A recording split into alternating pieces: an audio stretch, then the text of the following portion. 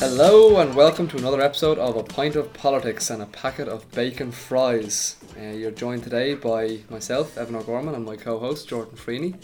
Today we are going to be looking at the smear test scandal, which has really rocked the country by storm, possibly the biggest controversy that hit the HSE in history. We're going to be looking at the Northern Ireland Brexit crisis and how the border affects the Republic of Ireland. We're going to be looking at the 8th referendum as that takes place this coming Friday. 8th Amendment. The 8th Amendment. The referendum. There's been a few more than 8. 34, yes. I think. Yes. Thank you for that correction. No problem. We're going to be looking at the 8th Amendment, which the referendum of which takes place this coming Friday. And we are going to be looking at how one Irish woman has become a very influential figure in global businesses. Jordan, it's been 5 weeks? Yeah, it's been a long time. Too long. The last one. It's been doing well, actually. I saw our YouTube for the first one. I never put up the second one, got over 200 views, so that was good. And a load of people have been asking me where it's been, which is always a good sign. I was so surprised. So many people that, like, it was the nicest feeling in the world when people that I haven't talked in like months or even years in some cases messaged me and asked me what's going on with the podcast. Part of it sort of was like, oh God, I've gotten so lazy, but it was so nice to see that people are actually listening to it, because I thought we were just talking to ourselves sometimes, to be honest with you. Absolutely, and I think I've the same. A lot of people who I wouldn't really speak to that often have come to me and said it too. But what's really encouraging to see, though, which is kind of what we set out to do initially with this podcast, is that a lot of people who ask me where's it gone, what's happening with it, are people who I would have never considered interested in politics, or current affairs. Never mind podcasts. Yeah, but that's why we wanted to do it, wasn't it, originally, to encourage these kinds of conversations and have these talks with people that you wouldn't have ever thought you could be having these talks with. So it's great, and if you are listening to it and you hate everything we're talking about and haven't spoken to us since preschool, send us a message, because we really like it. So I suppose in its literal sense we're back by popular demand. Yeah, well, relatively popular demand. No one's told us to stop doing it yet, so that's a good start. Yeah. Yeah, we've touch wood. Yeah, we've won up on George Hook there. One thing I've realised from, like, I've learned a few things from just doing the 2 podcasts alone, but one thing I've realised is that my laughs are so irritatingly loud. I was testing, we got a new mic, everybody. You might notice the difference. Yeah, so I was testing out the new mic this morning, and when I was testing it, every time I laughed at my own jokes, that's how sad I am, they like went off the scales. So I need to tone that down, because I'm probably driving everybody crazy. So I just have this vision of you now in my head, of you just sitting in your house by yourself with a microphone laughing hysterically. Pretty much telling myself bad puns and then laughing at how funny I am, and then counting my friends on Facebook and realising I have 10 less than yesterday. And so you'd recommend other people to go into accountancy? Yeah, definitely.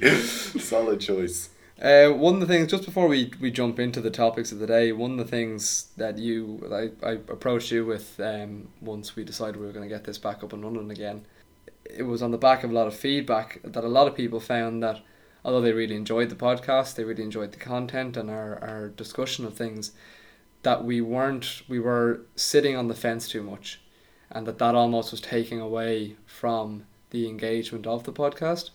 Yeah, look, I think you have to take a side on some things. If you try to please all sides, then nobody really wants to say anything. So that's something that we're definitely going to look at going forward, that we're trying to go and make a more, while still being an educated approach, we're going to maybe portray our personal opinion a little bit more, in the hope that it will create more, reach our end goal, which is create more discussion around the areas. And regardless of whether you agree with us or disagree with us, I hope that everybody who's listening will be willing to at least discuss with us, or discuss with anybody else, the opinions that you hear on this. So yeah, and I mean it's it's one thing for us to discuss our opinions than it is for us to try and convince you of something. So I'm certainly going to be a lot more open about my opinions on certain topics, but I'm not going to sit here for an hour or however long the podcast is and try to convince people that my opinion on a certain subject is the right opinion. And because as well, mine is. Exactly, yeah, yours is the right opinion, there's no questioning. And as well, as you said, I think it would be a great way for people to get involved by, if you hear us say something that you don't agree with, tell us. Let us know your opinion. Yeah, I'm that's happy the to one thing discuss I'm it. dying for. Is to somebody really just to turn around and being like, oh my god, shut up. You're 3 podcasts in and you haven't said one thing I agree with. Absolutely. Like, but we were never going to get that. We were never going to get that if we were just sat on the fence. yeah, exactly. No one was ever going to challenge us because we weren't challenging anything. Yeah, true. That's the age-old question, isn't it? Anyway, we better get right into Better it. jump straight and in, yeah. We got our laughs out anyway. My awkward laughs out anyway. There's not at a the lot of start laughs in because- today's subjects, unfortunately. So Yeah, it's good to they're get them. pretty dark, Good and to get them in. The first topic, I guess, is no exception, and that's regarding the whole smear testing scandal. Yeah, it's as I said in the introduction, it's undoubtedly it's the worst thing that's ever happened to the HSE, and never mind the people who've actually been affected by it directly. It's an unmitigated disaster, no matter how way you look at it. But start us off there. It gives a bit of background on what we're dealing with. Yeah, so basically it came to light when a woman named Vicky Phelan won her case in the High Court, or brought her case to the High Court, and basically she was misdiagnosed. We're going to use misdiagnosed for now. I'll sort of clarify on that point later. She was misdiagnosed about her cervical check screening when she was given the all clear, and she shouldn't have been, and she later went on to develop terminally ill cancer. And obviously with such a serious disease, timing is everything in this, and there isn't any room for error. So she won her case anyway, and won quite a substantial amount, 2.5 million. Obviously nothing is a substitute for life, and no matter how much money she was given there, it was never going to keep her alive as such, and it's terribly sad in that sense. But what it did highlight, and what it could potentially do, is save a lot more people going forward. So basically, like, to go all the way back, or to explain roughly what smear testing is, because a lot of people I talk to don't even know fully what it is, and like, okay, I'm not going to go into, but basically they take a sample of cells, they test them to test if any abnormal this is in my very layman understanding Yes. of it as well, but just so we're all on the same page, they test these cells to check if there's any changes in abnormal cells, and if there are, they highlight that. And so it's a screening process, because if those cells have changed, there is a potential that cancer may be there or may develop in the future. And if there is no changes, then they can sort of say, right, you're fine for that for now. Come back another time and we'll check again. But what's happened is that back in 2007, 2008, the start of the recession, everything was about cutting costs. And so the tender came up for these checks, and it was leased out to 2 US firms. Originally one, Quest Diagnostics, and later MedLab Pathology, or Clinical Pathology laboratories. But basically these are US firms that take the samples, they run the tests on it that they believe, run the tests that they were hired for, and then they send the results back to the Irish doctors. The issue arises because there is no universal agreement on what should be highlighted. There's no regulation per se that's across the board. So like, what one doctor in the States might highlight as this is an issue that should be tested as it could lead to cancer might not necessarily be picked up in here, or might be picked up over here that it is an issue when it wouldn't be in the States, and so on. And so what came back was that 208, there was an audit in 2014 of this whole system, and it came back that 208 of the screenings, or the samples, could have been diagnosed differently. So not that they were necessarily incorrect, but how they were treated were. So that while in the States it might have been perfectly fine for that, they might have said no, this is no issue because it'll be picked up somewhere else. When it was sent back to Ireland, they did not believe, or it could have been, they would have very much highlighted it, and it should have been communicated back to the patients. So that brings us up to pretty much where we are today, because since then it's come out that 18 deaths are linked directly to these missed diagnosis because of the difference of opinion as such. So just to, I suppose, clarify that into one sentence, so just to pull up 2 words you use there. So the smear test isn't necessarily a diagnosis per se. So if someone gets a smear test, it's not saying whether they do or don't have cervical cancer. Yeah. It's giving them the possibility of contracting or developing cervical cancer in the future. Yeah, now like it's a screening process, so they might have it already, and that would highlight it, but it isn't the diagnosis. Like from the research that I conducted, it's very much a first step. So you go there, if you're given the all clear, you can sort of say, right, I'm okay for now, I'll come back another time and check but it should highlight any sort of tendencies towards cervical cancer and point you in the direction of the steps that you need to take. And in that audit then, the 208, 209, I'm not sure what number it was, so that number of tests that came back said that the people whose test they were unlikely to develop cervical cancer. But after the audit, it's been found that those may not have been the correct. That might not have been the correct reporting of it. Yeah, and that's the big issue, that it's both tested differently in the States and reported differently. And it brings us back to this issue of cutting costs in the referendum. In the referendum, I'm jumping ahead here, in the recession. My mind is saying one thing and my eyes are reading something else, but so cutting costs in the recession, because this was like everything was cost focused in the recession. Everything was driven by what can we do cheaper. And when it comes to something like this, when it's life and death, maybe this is something that we shouldn't have been looking completely at outsourcing. Like I was looking at the tendering process at the time, and 400 of the 1,000 points were based on the price. Basically, whoever was cheapest would get the most out of those 400 points. An extra 50 was for value added services, so essentially another price indicator. So while it wasn't the majority of points were based off price alone, like that's a huge number. You know, like you're going to have a load of tenders coming in that will be very even across the other criteria, and then to give 400 points on price alone is huge. That will push anybody who is the most price competitive to the top of the poll. And so it ended up being that it was cheapest to outsource it to the US, which avoided a lot of the issues of doing so. In my opinion, I think that it's almost sloppy in a way. When you're outsourcing something, obviously there's the pros and cons of outsourcing, and one of them is that it's being cost effective. But surely one thing that you have to test, especially when you're doing a national cervical screening testing, right? So the first step for pretty much every woman in Ireland, and this is basically, like, you know, as the Minister for Health, or you know as the decision makers, that this is going to be something that people base their whole life off. Like, it's not like the States where you might decide, oh, I'm going to go and check the whole process. This is a screening process that's supposed to allow women that comfort, or allow people that comfort, and of knowing whether there's a potential they have it or not. And to outsource it to a country or to outsource it to anybody who has a different testing and reporting method to your own, I just think that's sloppy, that you don't even, that to not even clarify or to not have a review system in place, a review system that is relative to the matter that it involves.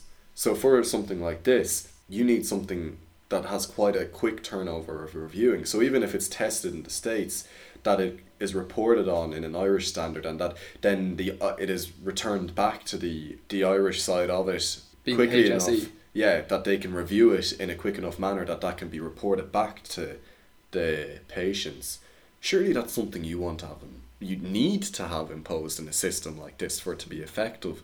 And then not only that, but once these did happen, there were situations where there was arguments between the HSE or the actual cervical screening committee and the doctors and the gynecologist over who tells the patient. And these things all delay it, whether it be by days, months. This was a year in some cases. Like, how can you justify leaving a potential cancer victim, the difference between their life and death, on who wants to take responsibility for giving them the bad news? Somebody has to surely have a bit of integrity and say, look, nobody wants to hear this news and nobody wants to be the person to deliver this news, but for the better of everybody, I need to deliver this. It really is outrageous, and that is, like, it's so infuriating, especially if you know somebody that has been involved in this, or if you are a victim of this. Like, it's so hard. There's no justifying it.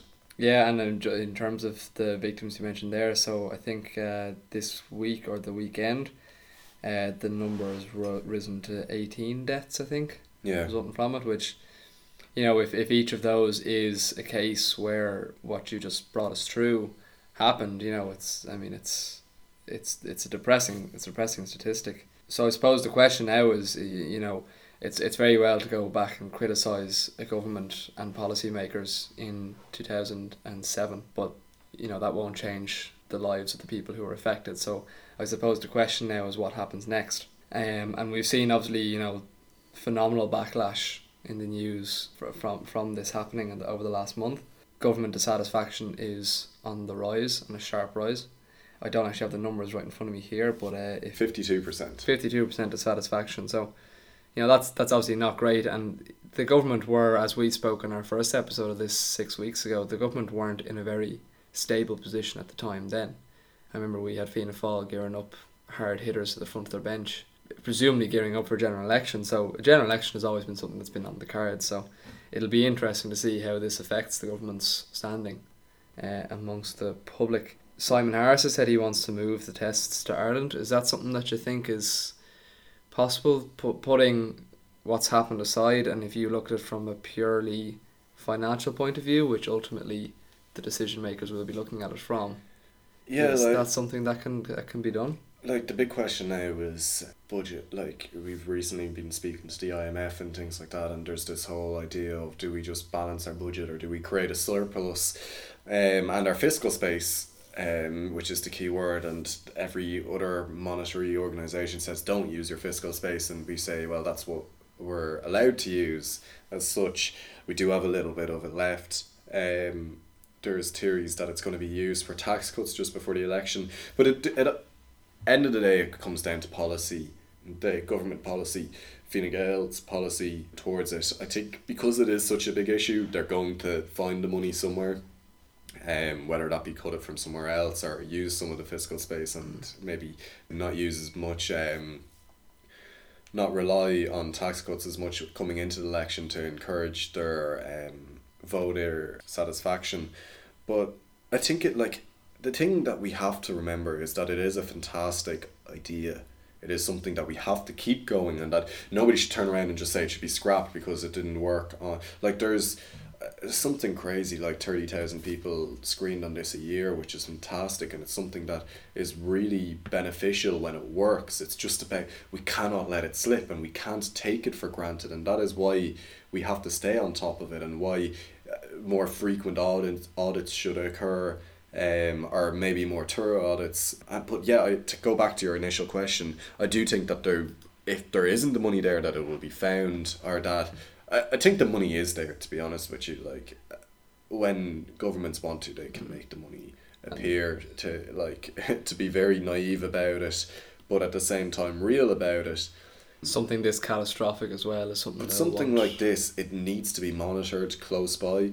It needs to have a quick turnover. Even something as simple, like when you take basic things, I know we live in such a modern world where we can get things, you can buy something from Amazon in China and you can have it at your doorstep the next day, but maybe that's a day we don't have. Like, when you can drive a sample an hour up the road, it makes a hell of a difference. Mm-hmm. It's the difference between being tested on a Friday and being tested on a Monday. And while that might not seem like loads, then the testing might take a week or so. Like, this is all hypothetical, but time is such a valuable resource in something like this, and every minute, in my opinion, counts. So I think it's something that both should be and can be moved to Ireland. There's an argument, so obviously the backlash of this, Tony O'Brien, he's the CEO of the HSE, and he was due to resign or due to retire from the HSE in late July. But obviously, as a result of the smear test scandal, he made a quick resignation, shall we say. There wasn't any hanging around. Is it possible that now, look, Tony O'Brien, he's never been particularly popular in the public eye. He's always had quite a lot of a lot of criticism from groups across the board, HSE and non-HSE. Is it possible that he took the silver bullet, and that, so the government looked at the situation, people were demanding for something to be done, and something to be done is a fairly vague demand, but they have to be seen, the government have to be seen to be doing something, and they have to be seen to be doing something quickly.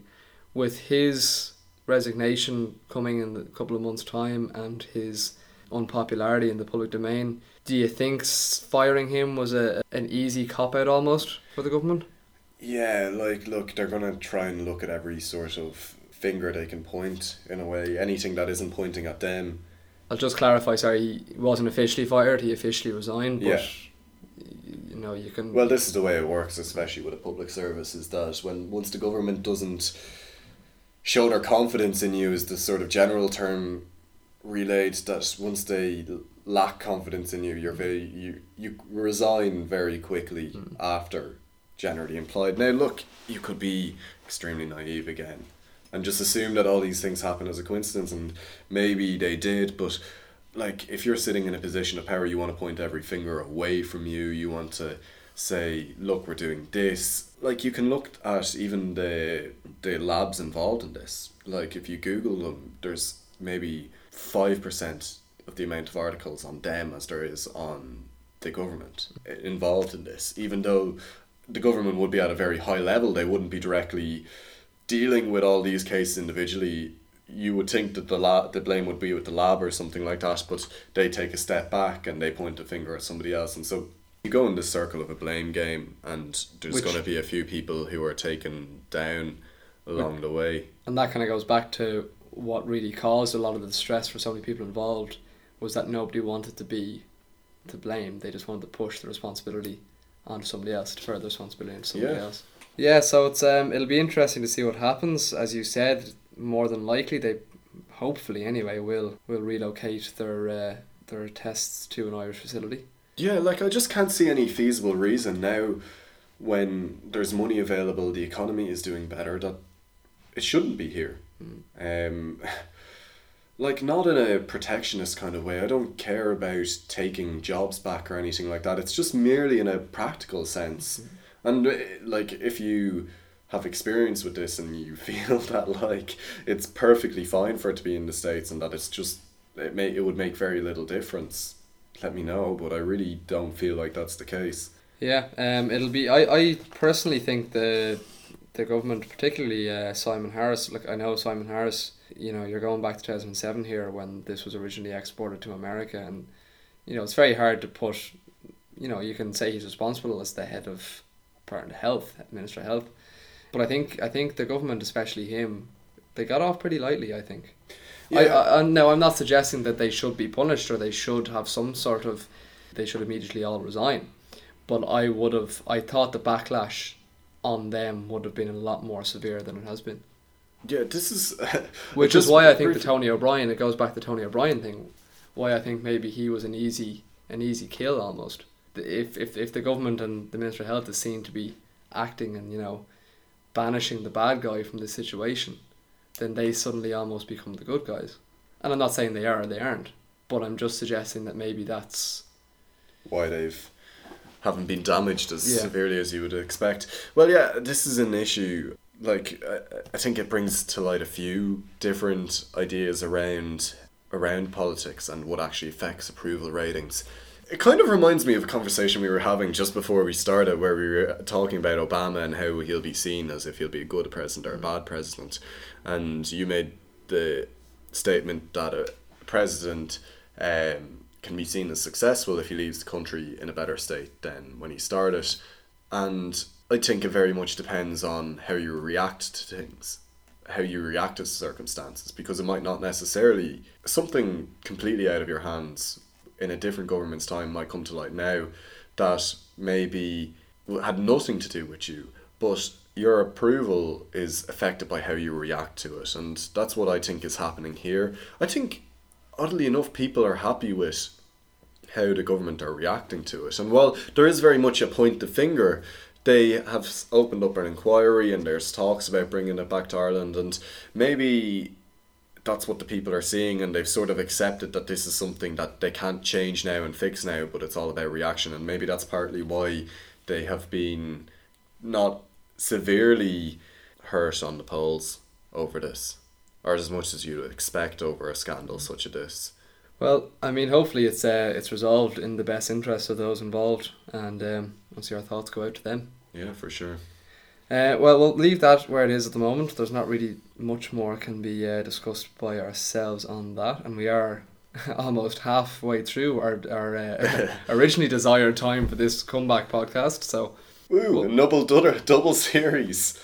I tell you, we'll press on. So, there's been a bit of movement up in Northern Ireland. Not anything sudden, but it's been a sort of a slow brew in regards to Brexit, United Ireland, borders. Do you want to bring us through a little bit about that? Yeah, so there's so much talk about this, and as it gets closer and closer to the time, it's obviously going to become a bigger and bigger issue. There's just so many things that are being thrown out at the moment, and the latest one is now that it's getting closer and maybe things haven't been resolved as quickly as the public would have expected, that there's fears of violence in Northern Ireland again. And I think I'm going to go right out and say I think they're well-founded fears, in the sense that you would be extremely careless to not consider the fact, or not to consider Northern Ireland's history when coming out to this, and being afraid of something like that happening again. That's something I remember we had when we were in school. We had I can't remember his name, the Auschwitz prisoner, come in to talk to us, survivor, to talk to us about his time in the concentration camp. And one of the things he said to me that really stuck with me was that we're the last generation to hear about these atrocities firsthand, and that it's so important to remember these things so that we never fall into this same trap. And it's something that the likes of Tony Blair has said as well about Northern Ireland, that we can't simply forget the past, that we have to remember that, and we have to remember the potential threat of violence when making any decision, especially something like a soft or hard Brexit. So the whole issue is whether a border would bring about violence, and many people think it will. We were talking about some polls at the start where we saw that 9% of the people surveyed would vandalise cameras on the border if there was. Now, at the same time, 0% said that they wouldn't harm another person, but who's going to get up in a survey and say that they're going to harm another person? One reassuring thing from that was to see that 60 to 80% of those surveys said that they would peacefully protest. So regardless of whether people are happy with the border or not, at least we can sort of be happy that the vast majority of people would see peaceful means of portraying their argument. Now, but is that, sorry to cut across you, is that not, surely that just it just really cements how bad the decision would be to bring in the border? Like, if we're looking at best case scenario, 60 to 80% of people peacefully protesting, like, what kind of decision is made where people are saying that they're going to be ready? They're prematurely saying they're going to be protesting by this decision made. Surely if 68% of people, that can't be a good decision in the first place. Well, that's a whole policy issue with the Brexit. 56% of people in Northern Ireland voted to remain in the EU, and that's only since increased. I think the latest figures were 69% of the UK, not just Northern Ireland, wished to remain in the EU. So working on those statistics alone, that would imply that the same amount of people would be ready to protest against it, or would be in opposition of the idea. And that's an ongoing trend through Brexit, and maybe it's sort of, now that the honeymoon period of Brexit is over, people start to have to nail down and make the big calls and take the consequences before they may, it's so hard to judge what's going to happen out of Brexit, but whether it be good or bad, there's definitely going to be some consequences before they get either. And can you tell people why the Good Friday Agreement is at jeopardy here? Well, the whole idea of the Good Friday Agreement, and not one of the major reasons the Good Friday Agreement worked was because of the particular circumstances. So it created a very fine balance, I think. You had two countries that were now willing to work together, that weren't working in opposition. You had two countries that were members of the EU. And when you think about why the whole Good Friday Agreement was to solve the issue that the Republicans believed that they had a constitutional right and that they had a right to take Northern Ireland back, in a sense, by any means necessary, and loyalists would retaliate and believe that Northern Ireland had a right to be part of the UK. And so, like, that's a very, very simplified version. But the fact that all these situations emerged, the likes of the two countries being members of the EU and such, and had become more dependent on each other throughout the years, like, you have to ask yourself, what does a border do? And generally it stops the movement of people and movement of goods. And the fact that goods wouldn't need to be checked because of custom unions, and people wouldn't necessarily need to be checked because the EU could come to some, or the two countries at least, could come to some sort of migration unanimous decision. It allowed an invisible border to be created, is what they call it. And because then you could essentially stand on the border, there was no separation as such, bar the better roads maybe, between Northern Ireland and Ireland. You could stand on the border and you wouldn't even know. And once you start putting up walls or start putting up visible barrier, now by visible I don't mean just being able to see it, I mean, like, even if you see armed guards at the border, or whether you see that you have to slow down and go through a toll as such coming in, that starts to create, well, hold on a second, where are we going here? Because the whole idea of this was that it was sort of left in neutral grounds, that it could go either way. It could go Irish or towards the UK. But lately, with the likes of the DUP being in the British government, the whole Northern Irish Parliament dissolving in January 2017, and now budgetary matters are decided by Britain, it almost seems, or it could be perceived, that Northern Ireland is being pushed back towards not British rule, but it's being, I know this is such a sensitive subject, but I'm just trying to say that it can be perceived that this whole harmony has been disrupted. The ecosystem or the geopolitical system of Northern Ireland is changing. That you no longer can simply move from Republic to Northern Ireland if there's a border in there, and so then you might say, well, hold on a second, how come you can move from England to Northern Ireland basically freely if this is supposed to be a medium state as such, if that makes sense? To try and give an idea of the balance, the very brittle balance that's been achieved, like the MI5 intelligence service in the UK have consistently ranked Northern Ireland before ISIS or before anything else like this came along as severe, which is what everywhere else in Europe is at now. So they always saw that there was a very fine line being drawn here, and anything can upset this balance.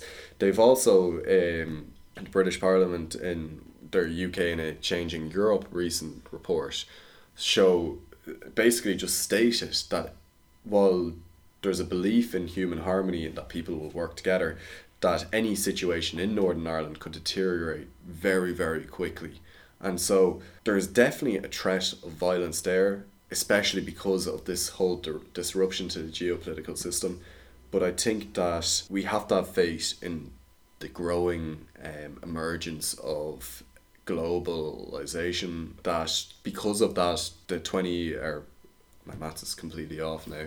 Yeah, the 20-year period since the Good Friday Agreement, people have integrated enough that we no longer look at each other as you and me, but as us. And so hopefully that no longer just stops us at a border, and hopefully that's not what this border will do. And that's why I think everybody is looking for a soft border, because the softer the border, the lower the wall you have to look over, essentially, to see your neighbour. I feel like once you can do that, there's less threat of violence. It kind of highlights the whole issue of Northern Ireland. Now, I don't want to get into Northern Irish history and politics here, because we'll be here for 5 days recording if we do. But there's something, for me, strikes me as there being something fundamentally wrong with a country that, yes, is in a state of harmony right now, based on an agreement that was made 20 years ago and has remained in a relatively harmonic state since.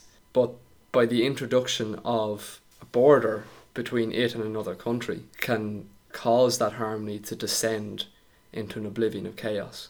For me, it kind of highlights that although what we have right now is as good as we're probably going to get, it's really not great that we have to rely on the fact that there can be no change to this harmonic rhythm without the possibility of utter chaos and violence in what's comparatively a tiny country of a very small population. Well, this is something that only peace can change, right? So the longer you live in harmony, and I was watching some great time lapses, I think it was on the Irish Times, where they basically showed the dispersion between Catholics and Protestants in cities like Derry and Belfast, and you can draw a line down it and see one side lives on one side and the other lives on the other, and then along comes the Good Friday Agreement and they start to integrate, and now you can still clearly see that divide, but there's integration happening. And the longer you have peace and the longer you keep things in that harmony, people will start to integrate. And you got to think, it's almost the opposite of how we got here in the first place. So the plantation separated people, and that's how the situation emerged.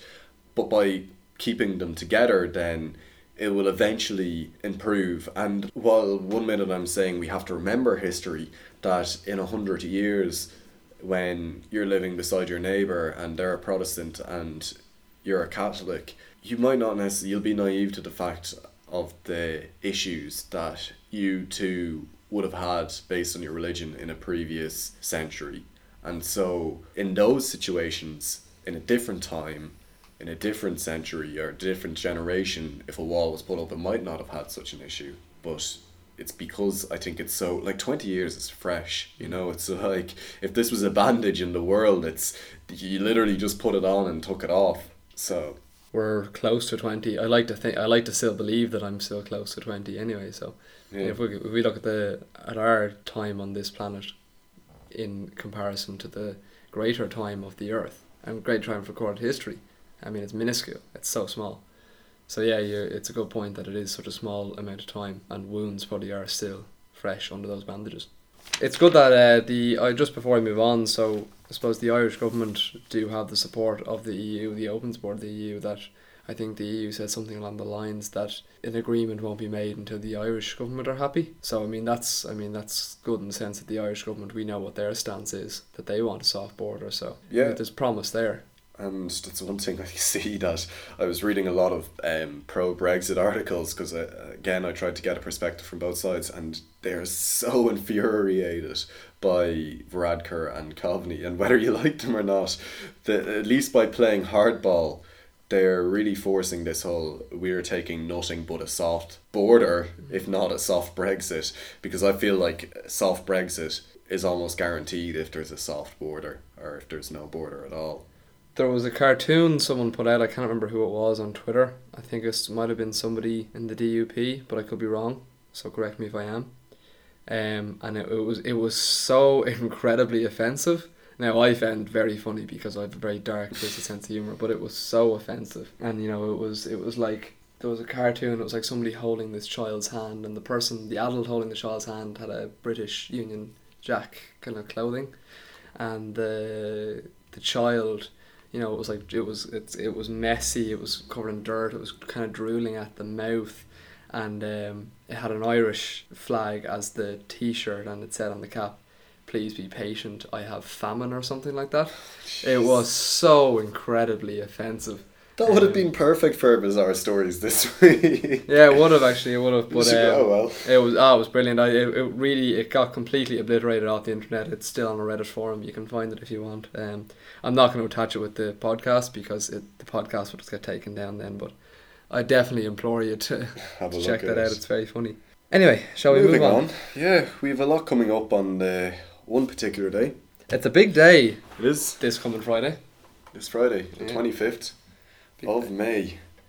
So, before we move on to what is probably going to be the biggest and most controversial section of our podcast, and probably of this whole series, that I feel like we'll never get away from it, let's talk about something a little bit lighthearted. Your Woman of the Year, or a woman you are very fond of? When I say fond of her, you're very happy for anyway. Yeah. You were talking quite well of her. You're kind of making me sound like I kind of have feelings for this. I don't know, maybe you do. Like, you were very insistent on having this section in. Yeah, so we'll edit that out. Wow. You really threw me under the bus with that one. So there is, if anyone isn't aware of the GDPR, so you might have heard of the GDPR in the news, stands for the General Data Protection Regulation. You might be subtly aware of it because you've been bombarded with emails in the last 3 to 4 weeks of any website you've ever signed up an account on, whether it's for shopping, whether it's for, getting your nails done, whether it's for booking your five-a-side pitch.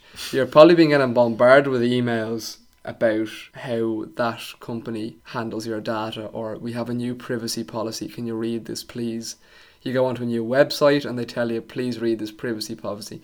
You used to get it a lot, but you're starting to get it a lot the last couple of weeks, and that's because Europe has brought in these new laws around how businesses and organisations store, manage and share your online data. There's a particularly interesting character in all this, and that is the character of Helen Dixon. Now, Helen Dixon is the Irish Data Commissioner, and she has been... Now, Ireland is a small country with a small population. If I went to somebody in, Italy and told them about Helen Dixon, the Irish Data Commissioner, it would be completely irrelevant to them. Why would anyone care about who the Irish Data Commissioner is? So she's been getting quite a lot of attention, a phenomenal amount of attention, particularly in America and Canada, from some of their big publications over there, New York Times, Seattle Times, Toronto Star, and obviously our side of the sea, the Financial Times as well. All very interested in this woman. Reason being is because if you look at all the big data junkies in the world, you've got Facebook, you've got Google, you've got Apple. All of their European and a lot of their Middle Eastern homes are based in Ireland. Now, because they're based in Ireland, Helen Dixon she's on their doorstep. She has easy access to them, as to the whole data commission. So if they're going to be the ones who are enforcing the GDPR on these companies, the rest of Europe's data commissioners are going to be looking at Helen Dixon to enforce that, because we're on the ground with these companies in our small little potato farming island off on the west coast. Basically what it means is, if, for example, so this Friday, why this Friday is so important is because that's when these new regulations come into play. And, if you haven't been living under a rock the last 3 or 4 months, there was a lot of controversy over data protection there, regarding particularly Facebook, Cambridge Analytica, their influence, Russia as well, their influence on Brexit and the Trump campaigns. Mark Zuckerberg had to appear before Congress over. Yeah, so this was what I was just about to ask you. Is this kind of Europe's... It's almost like she's the good guy and Mark Zuckerberg's the bad guy, kind of like... It really is, and it's funny, America, the rest of the world bar Europe have been really slow to move on this. Particularly America have been very, very slow to move on this, and it contributes to the whole skepticism of Silicon Valley. There's a growing movement of people that want nothing to do with this Silicon Valley movement, this tech movement. They don't understand it, they don't trust it. It's understandable in some cases. But the fines for this, Helen can put some serious fines in place for some of these companies. So if you take Facebook, for example, if Mark Zuckerberg and Facebook fail to meet the GDPR standards, I don't have those standards in front of me. I did have them, but they would make you very, very sad after listening for 4 hours on all of them. If they fail to do it, they can be fined up to 4% of their global revenue, not just their Irish, not just their European, but their global revenue. So in Facebook's case, if that were to happen, if they were to be hit with a maximum fine, that'd be $1.6 billion US dollars in a fine. It's hefty enough, isn't it? Yeah. So look, it's not a crazy big story. I suppose the bigger story of it is the GDPR regulation. But I just thought it was great that someone in Ireland was getting such recognition globally. Yeah, good job, Helen. Good job, Helen. Well done. This is something that really shocked me when I heard about it first. I loved watching. Did you watch the Mark Zuckerberg the interrogation by Congress? It was painful from both sides. It was really funny to watch. Yeah. For all the wrong reasons, it was so funny. It really was, over such a serious issue, and I don't think anybody could almost take it seriously, but there's things came up on it that were so shocking. So the likes that Facebook collected profiles on people that weren't associated with Facebook. Now look, I've always been one, when the whole NSA came out in America and all this, and that we're all being monitored and everything, and I kind of was one of these people that for a long time thought, You know what? I'm not interesting enough for me to care about being monitored. I'm not like doing anything important. Like, if you want to look at me through my webcam while I'm playing GeoGuessr, trying to find out where I am in the world, like, by all means, work away. But I always thought it was something that wasn't really that bad because, look, I'd kind of know that if I'm opening a laptop, I'm going to be spied on. Like, if I put my tinfoil cap on now, or that if I use Facebook, they're going to collect my data. But the fact that they were taking data from people that weren't even members of it, like, I hate Facebook. I despise them, but it's so addictive. And like, ironically, I'm going to post this podcast all over Facebook later. Absolutely. So give us a like. Give us a share. Very important to give us a share. Yeah, exactly. Fill out the survey, your age, your gender, what your favourite, what your demographic is, all that sort of thing. We won't sell it to Facebook, don't worry. No, definitely not. But like, it just really, it was actually the first time that it got to me. I couldn't get over how little the Americans wanted to regulate on, and a lot of it, as you say, seems to be because Silicon Valley, you now have such a political force and such money behind them that I think anybody's going to be unwilling to take them down. And you saw how friendly a lot of the senators and the Congress people that actually knew what the internet was were with Mark Zuckerberg, and how they thought he was more of a hero. Like, it seemed like they were interviewing for 90% of the Congress people. I feel like they were interviewing him on Saturday Night Live or something. Yeah, that he was here, and it was like, Mark, what have you done with my data, Mark? And then you'd get a laugh out of the audience, and then they'd switch to some game show or something. Like, it really seemed like that. So, like, really props to somebody like Helen, who is really pushing this and putting Ireland at the forefront of, as a country, of somebody that wants to be proactive about something that is going to not necessarily need regulation but need monitoring. While maybe we don't necessarily want the internet regulated, I think it's an okay thing to ask that my data isn't shared with a website that I'm not on, and that it's not sold and made money for.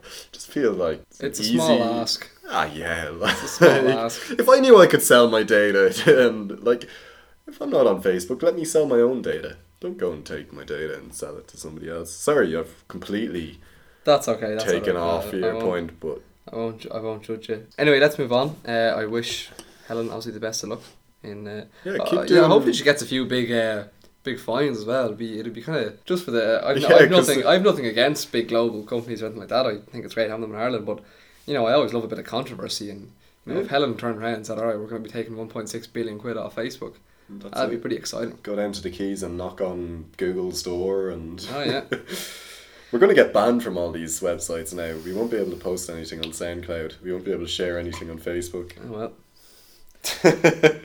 Follow us onto the deep web, which will be the only podcast on the deep web. That's our niche. That is our niche, actually. Yeah. How did we miss that? And we could sit here. We could just slate Facebook and then shill loads of weapons and drugs on the show. That's. Oh my god, we could monetize the show with weapons and drugs. There we go. Anyway, let's move on to more pressing and more serious matters that don't involve the shilling of weapons. Yeah. There's another big thing happening this Friday in Ireland, particularly, and that is, I'm going to say it right this time. I'm not going to say the 8th referendum. Here we go. I'm going to say... That's going to kill the mic. The 8th Amendment. Referendum. I was leaving a pause, George. No problem. I just got to admit, it's a habit now. Every time you say it, I have to jump in with something. So look, I'll kick us off. I'm just going to make a quick reference back to our first show of this, which we touched on the subject on at the time as well. Yeah. 6 weeks ago. I'm just going to compare the polls real quick and just kind of give my... Not much has changed, I suppose, apart from the polls. Not much has changed in the referendum. It's not like a general election where you have people dropping out here and there. Yeah, I had in the first one I ranted a lot about how the courts had decided everything and legislation as such, the main thing that's changed since we last talked was the polls, really. So there hasn't really been much change. So just to kind of visit those. So back in January, which were the most recent polls when we last did our show, the yes vote was at 56% and the no was at 29%, which I argued at the time, that was only that's a 27% difference in those two votes, not including the 15% swing. So I was arguing at the time that that's still pretty up in the air 6 months before. a referendum. I didn't think they were going to change as much as they have done, and particularly in my opinion, that's quite a lot. So it stands now, yes, are at 44%, so they've gone below 50, which for any election campaign is never great, especially when there's only two outcomes. And no has gone up to 32 with a 12% swing. So obviously you can see there that no have either taken up a large quantity of the yes voters and a small portion of the swing, vice versa. It's hard to say, but they're getting close. Yeah, so you made a good point earlier. You were saying that the no side... It's funny because I'm a yes voter, you're a yes voter, if you don't mind me saying Yeah, no, but I think it's important to constantly keep watch of what the other side is doing. And one thing you said to me earlier that really stuck out was that these polls favour no. So why do you think that? Yeah, and it's a theory that I have myself, just based on recent similar elections, both in, well, not in Ireland necessarily, but in a little bit in Ireland actually. The marriage referendum sort of plays into the theory, and I'm happy to discuss this with anybody. But although the no are down, I think judging by recent large scale elections where you have a conservative versus a liberal opposition. So you take this, for example, you take the marriage equality, you take Brexit, you take the American presidential election. They were all conservative versus liberal oppositions. So let's just say, for example, we take these polls as true, and the polls are very accurate and very reliable. So if the polls are true, then the no will be pretty confident over the last, especially with these most recent polls, which I think only came out this month, of their rise. Well, not so much that they've risen significantly, but yes, have dropped significantly as well. So the no side are going to be pretty confident that they can really put a big push in this week to try and get those remaining 12% swing. Now, let's say, for example, we take the polls as unpredictable, which if you look at those recent elections that I just mentioned, the polls in all of those bar marriage equality, so if Brexit and the American presidential election, the polls for both of them favoured the Liberal vote consistently until election day when the Conservative vote won. Now, if I'm a no voter and I'm aware of this and I'm looking at those current polls where yes has remained consistently ahead by still more than 10%, sometimes 20%, I'm not really going to be too concerned about that, because the way I see it, well, conservatism versus liberalism has shown in recent elections that the polls just aren't reliable. So that's why I think as a no voter, if I was a no voter and I was looking at that, I'd be pretty comfortable going into this election despite the yes having a lead consistently. Now I know you have a different view on the polls. I don't agree with you. I'm sorry. Why? Tell me why. And every time I hear it, like, you make a better argument each, like, I think we talked about it twice before the show, and every time you've argued it, you actually argue it better, and I'm starting to more see where you're coming from. The only thing that I think will happen in this, that we, like, the only factor that it will be different in this is the fact that, as you said, it's the Liberals that are usually the favourite to win, and I think it's because of them being so outspoken. And I think in those other votes there was maybe a secret voter. You know, you didn't say what you wanted out loud, not even to polls, because it was almost frowned upon. You got a phone call, say who you're voting for as part of a survey, and you didn't want to tell them what you were getting. But I think this side, both sides are outspoken, and I think even the no side are more outspoken than the yes side. I don't think there's a secret voter in this. Like, I've seen cars with the vote no, I've seen cars with the repeal, I've seen people with vote no badges, I've seen people with vote yes.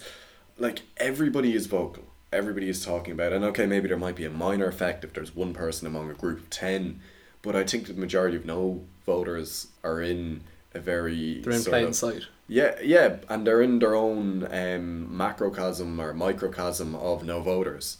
While same with yes voters, they're in their own microcosm of yes voters. And so while maybe it might appear that there's a secret voter within or effect in your group, I don't think it is evident across all of Ireland. And I think that everybody is quite vocal, everybody is willing to say who they are, and then statistically, I'm praying statistically that the polls stay up. Not like everything else aside, the reason I'm praying is because stats are so important, statistics are so important, and if they're wrong again, it really undermines polls completely.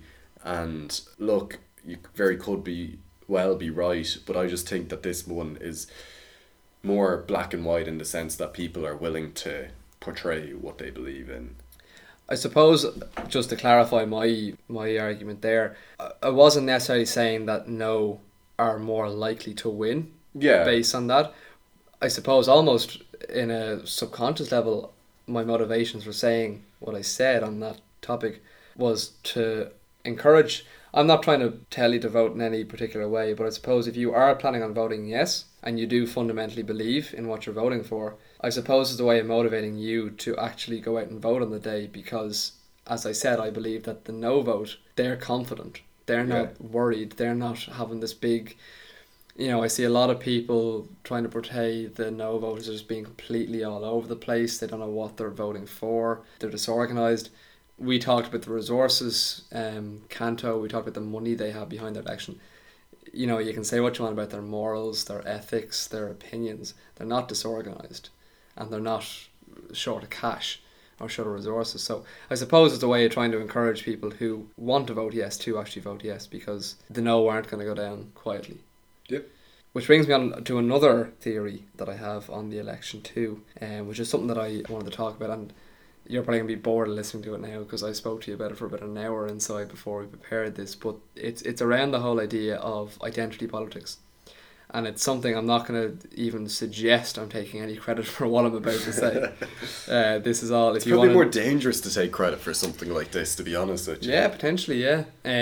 No, so this, I've become very interested in the podcast of Sam Harris, who is an American writer and scientist, and he is a fundamental believer, or not a believer as such, but he is very outspoken against the whole idea of identity politics. So the idea of identity politics is the idea of taking a particular side or a stance based on what can be portrayed or what can be perceived as an irrational or irrelevant belief that usually relates to yourself based on the opinion you're taking. So that's a very, very long-winded way of saying that. So if you look at it this way, let's say, for example, Jordan, the two of us were to sit here and try to encourage people to vote no, okay? And let's say that theoretically some kind of data or some sort of science came out that, let's say it proved theoretically that even abortion in the first 12 weeks was cruel or unethical or was harmful to a conscious being. Okay, theoretically, let's just say that.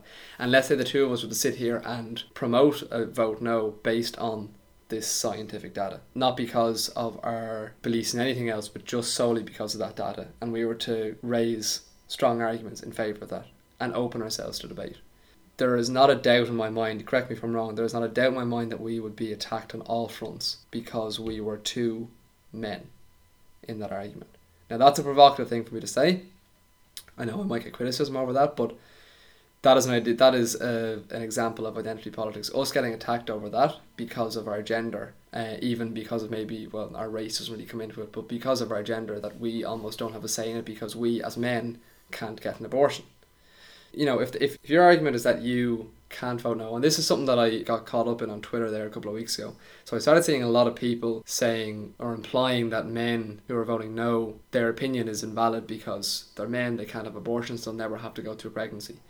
By that same logic, if you're basing that logic on the fact that they're men, then a man who's voting yes, their opinion is equally as invalid because you're basing the argument on the fact that they're men, not because of their actual argument. So identity politics, for an example, why should it be the case where we can presume someone's views on one subject based on their views of another? Why should, if I was to propose this, okay, I would put my house, not that I have one, I put all my money, not that I have any, on the probability that if you're voting yes, anyone listening to this, if you're voting yes on the 8th Amendment referendum, then you more than likely voted yes to marriage equality, you're more than likely pro-EU, you're more than likely pro-immigration, and you're more than likely anti-Trump. I don't think that we should live in a society where people's views on one thing can be predicted based on their views of another.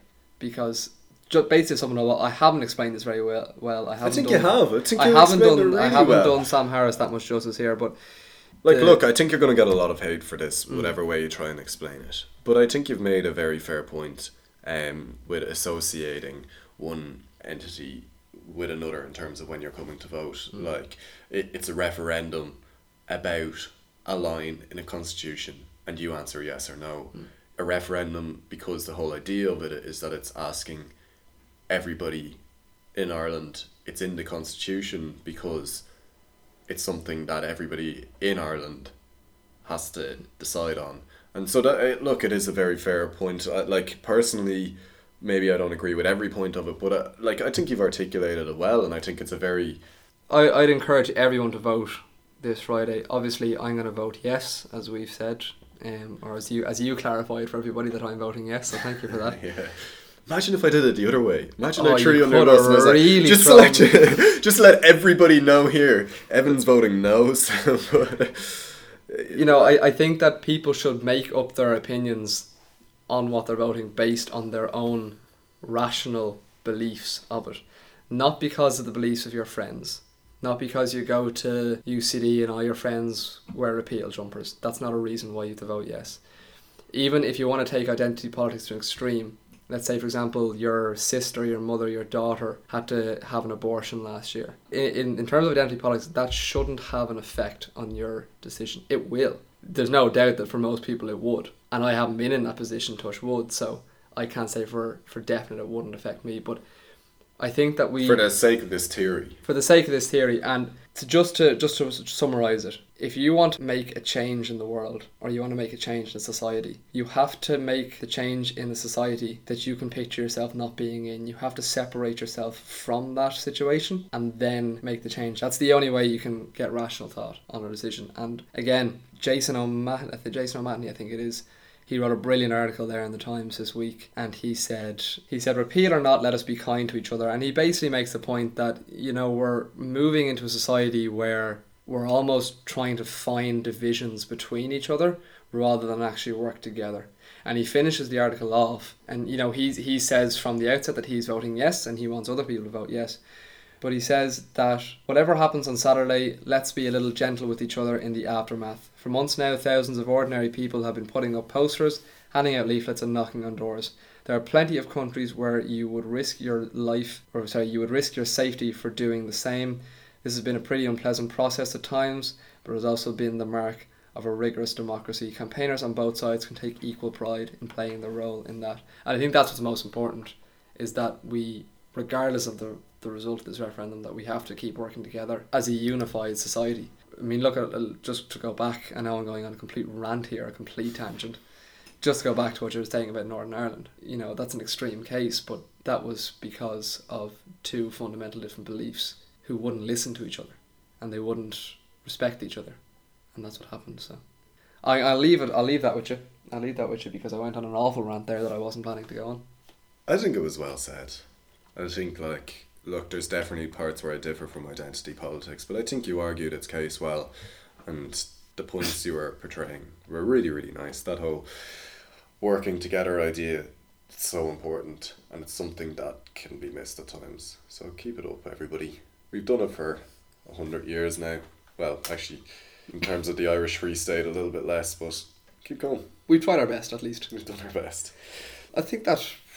Yeah, like, look, we were going to finish up with just a bit of the legislation and fact-checking, but I think it kind of almost goes a little bit takes away from the argument we're making.